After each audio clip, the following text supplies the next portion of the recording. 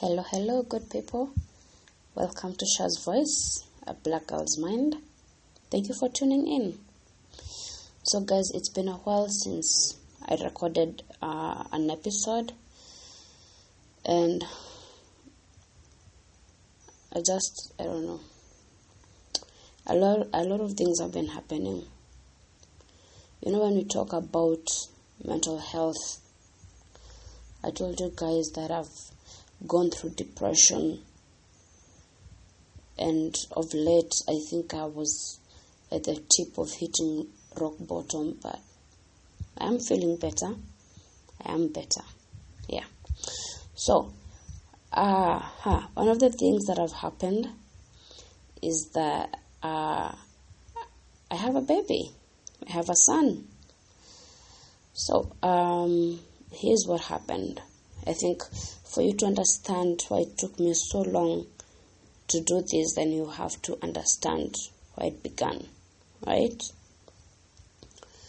So last year, around October, I had gone out with my boyfriend and our friends, and we went to this really nice cool place, had some drinks, had some cocktails, and then we came home after dropping our friends off, and I was so sick, you know.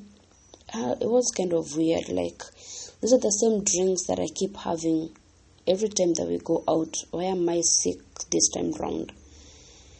And I realized, you know what, I've just been talking about being pregnant, but what if it's true?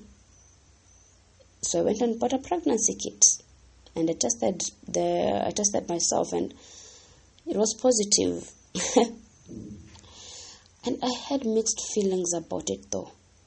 You know, like when you feel like, yay, we're pregnant. When you feel happy like that. No, that didn't happen to me at first. I had a lot of mixed feelings that time when I found out that I was pregnant. And you know what I did? I took the pregnancy testing kit and I threw it in the dustbin. And I was like, there's no way I'm telling my boyfriend that I'm pregnant. But then I went to the couch and sat next to him and looked at him, and I was like, how am I even supposed to keep this from him? So I told him, hey baby, we're pregnant. And his reaction was calm. I don't know. I expected him to jump up and down with joy, but he didn't. He was calm. He was happy, I think. And you know, when you see in movies how men react when their girlfriends or their wives tell them that they're expecting, how men scoop them up and laugh and tell them how happy they are, well, that did not happen. And I understand that the fact that I didn't know what to feel, or I didn't understand what I was feeling, was probably the same thing for him, because it was not something that we had planned. Yeah, well, anyway, you know, if you have unprotected sex, you're bound to get pregnant. But it was not like a planned pregnancy, sorry. Yeah, so the journey started off, we were pregnant, yes, but things just started happening. I got so sick that same week. I got so sick and I was put on bed rest. The pain in my lower abdomen was so severe that in that first week, there was a threatened chance of having a miscarriage. I remember feeling so sad. I remember wanting this baby so bad that the thought of losing this baby was just devastating. I don't think it was something I could have handled. And so, yeah, we went on bed rest. No traveling long distance, no working, staying in bed full time. And that was from the first week. So that is October. November comes. I was so sick that I couldn't put anything down. I need to work. because I'm self-employed, so I needed to work because, okay, so this is the reality of life. I'm soon going to be a mom. I do not have a salary that I'm expecting to come in every month end. So I gotta do what I gotta do. I have to work when there's work for me to do. And so there's this one time that we went to Nairobi in the month of November. We went to Nairobi to visit my little sister, and I found out that my boyfriend was flirting with another lady, even after he found out that we were pregnant. I remember feeling so crushed and so betrayed and so angry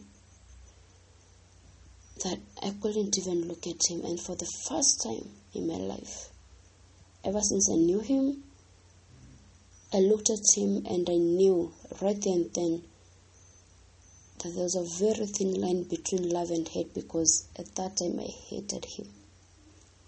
He knew we were pregnant. He knew how this would affect me, but he still did it. That really affected me. It broke me, crushed me. And now we're in Nairobi. I cannot drive myself back home. In the first place, I'm not even allowed to drive.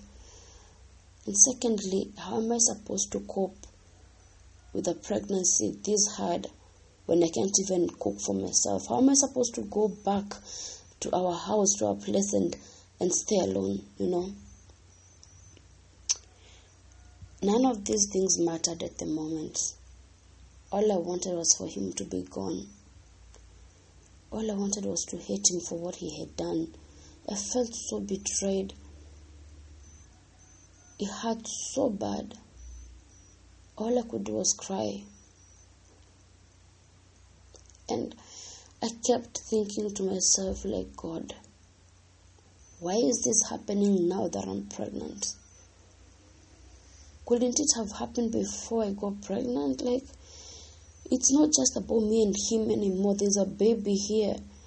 And there's this pregnancy that I'm not even able to handle. How am I supposed to go back to our place and live by myself when I can't even take care of myself? And I was thinking, am I supposed to go back to my parents' house? Because that has never been an option for me. Like, how do I go back home? How do I even tell my mom that, Mom, I'm pregnant? Where do I begin that conversation? And so, I tried to bury my heart and I tried to bury my feelings so deep. And I came up with a solution. You know what? We're going to cohabitate. And I decided we were going to go back to our place and live together as friends or exes, whatever. He would take care of me, but we wouldn't be together. And that is exactly what we did. And guys, some of the things that happen in our lives, especially in a relationship, the Bible says, guard your heart. And I did try to guard my heart at that time. But my heart was not as important as guarding my baby, guarding the pregnancy. Knowing that I had nowhere to go, I couldn't go to my parents, I couldn't live with my sister, I had nowhere to run to. Instead of guarding my heart, I decided to guard my baby. Yeah, and so we went back home. And for 2 or 3 months, we were cohabitating. So, we're still on bed rest. At week 19, I'm so sick that I cannot even stand. I've got headaches, I'm spotting, I've got this pain in my abdomen. I was just slipping into depression. And at some point, I cried so bad when I couldn't walk. And I thought to myself, how am I supposed to bring a baby into this world when I'm unemployed, I cannot work? The projects that I have, I cannot work on them. How am I supposed to bring a baby into this world when I can't even look after myself? And I remember at that point, I didn't want to have that baby. I didn't want to have my baby because I was so scared of not being able to provide for this baby. How was I supposed to do that? But then there's this part of me that also wanted that baby. There's this part of me that thought depression doesn't last forever. I'm gonna get better. I'm gonna give birth and then I can work. I can run my projects. I will be okay.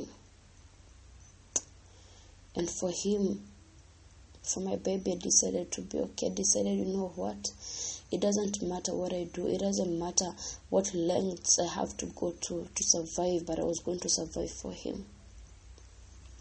So at week 19, when I became so sick, one of our relatives recommended that we visit a Ghana friend of hers. And that is when the Ghana found out that I had a fibroid. And the fibroid was located or situated on top of my uterus, on the upper part. And that was a good thing because, it's not on the lower part. They said if it was on the lower part of my uterus, that would have been bad. So it was on the upper part of my uterus and it measured 9 centimeters. The weird thing is that I had gone to a public hospital before that at, I think, 13 or 15 weeks. And when the matrons were checking my stomach, they were like, Mom, you're having twins. I was like, no, there's no way I'm having twins. So they said, if you're not having twins, then your pregnancy is older than you think it is.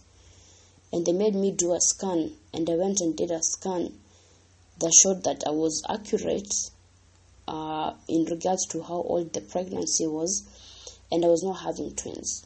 So what they told me was, then you're having a very big baby because your belly feels big. I was like, okay. So I went home knowing that I was going to have a big baby. It's my first baby, so I didn't know how that works. So at 19 weeks, when I was told that I had a fibroid, it was the reason why I was showing that early. Guys, I crashed. I cried so much, like, I'm so sick, I'm so depressed, I'm so sad, and I have a fibroid that measures 9 centimeters, like, am I cursed or something? And so the journey of taking care of my pregnancy and taking care of my baby started right then. And I knew I wanted that baby no matter what. And I knew that I was going to fight for that baby no matter what. At some point, me and my boyfriend, we sat down and we had a real conversation. And we decided to give the relationship another chance. I will not lie to you and tell you that at that point I had healed, or that I had forgiven him, or that I had forgotten. But it was more important for me to have someone support me and to feel loved and to feel supported, that I just turned my face away and I was like, you know what? It's okay. It happened. It happens to people. And I consoled myself with the fact that he was just flirting, It's not like he was sleeping with her. He was just flirting. Something that I could have easily done. And so we reconciled our differences. And we gave the relationship another shot. And we continued pushing the pregnancy and trying to survive migraines and depression and abdominal pains and spotting. Guys, it was terrible. But if there's one thing that kept me going, was the thought of knowing that, me just thinking that, you know what, this baby is gonna survive this. This baby is gonna survive every obstacle that he's facing. I was going to survive for my baby. I was fighting to stay alive for my baby. I was fighting to stay sane for my baby. I was fighting to stay healthy and not depressed for my baby.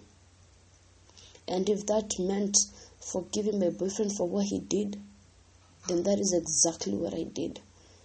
If that meant ignoring the hurt and the pain that I was feeling in my heart, then that is exactly what I did. I knew I would do anything for my baby at that point. So guys, this is a long story. I'm gonna leave it at that. I'm going to do another episode tomorrow. I'm going to tell you how everything went down. Yeah. And this is not like the previous episodes. This is just me having those real conversations. It's something that we all need. We need to talk it real. No shade. Just as it is. This is Shad's voice, a Black Girl's Mind. Thank you for listening, guys.